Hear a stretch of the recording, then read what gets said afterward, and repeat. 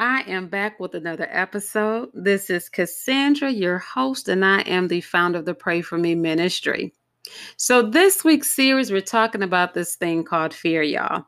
And today I want to talk about the 12 spies that were sent to Canaan. Now, they were spying on land that God said that He would give them, the land filled with milk and honey, which is also known as the Promised Land. Now, the backstory to this is part of the Israelite journey. The Israelites were the people that were freed from the Egyptian slavery and they wandered in the wilderness. Their journey was supposed to be for 11 days, but it took them 40 long years. And that was because of their unbelief and their disobedience. So I encourage you to go back and read all about them, and you can find the start of their journey beginning in the book of Exodus. Amen. So here we have 12 spies, one man to represent each tribe.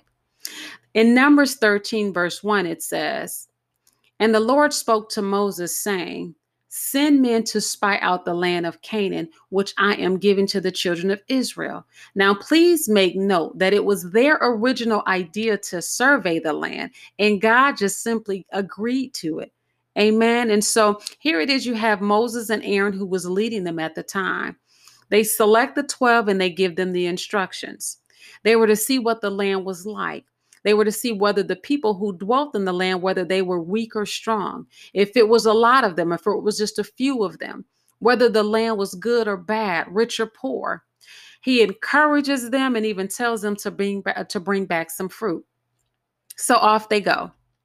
They went south up to the mountains. They surveyed the land. They cut a branch with a cluster of grapes, and they even got pomegranates and figs. Now, the Bible says they spied on the land for 40 days.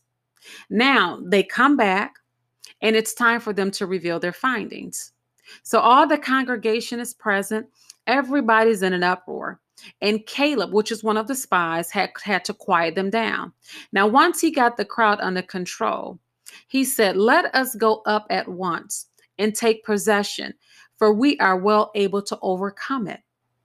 So here it is, you have Caleb, and Joshua was there as well. Joshua was another one of the spies. Joshua is actually silent at this moment.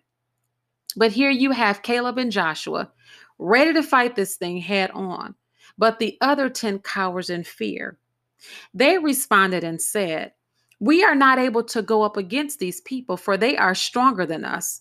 They will devour us. And all the people who we saw were men of great stature. We saw giants and they were like grasshoppers. We were like grasshoppers compared to them." So all the congregation lifted up their voices and they cried and they wept that night, boo-hooing, and then they complained against Moses and Aaron. Now, because of their great fear, they didn't want Moses and Aaron to continue to lead them anymore. They wanted a new leader. Then Joshua and Caleb tried to reason with them, but then they threatened to stone them. But the Lord intervened that plan. Amen.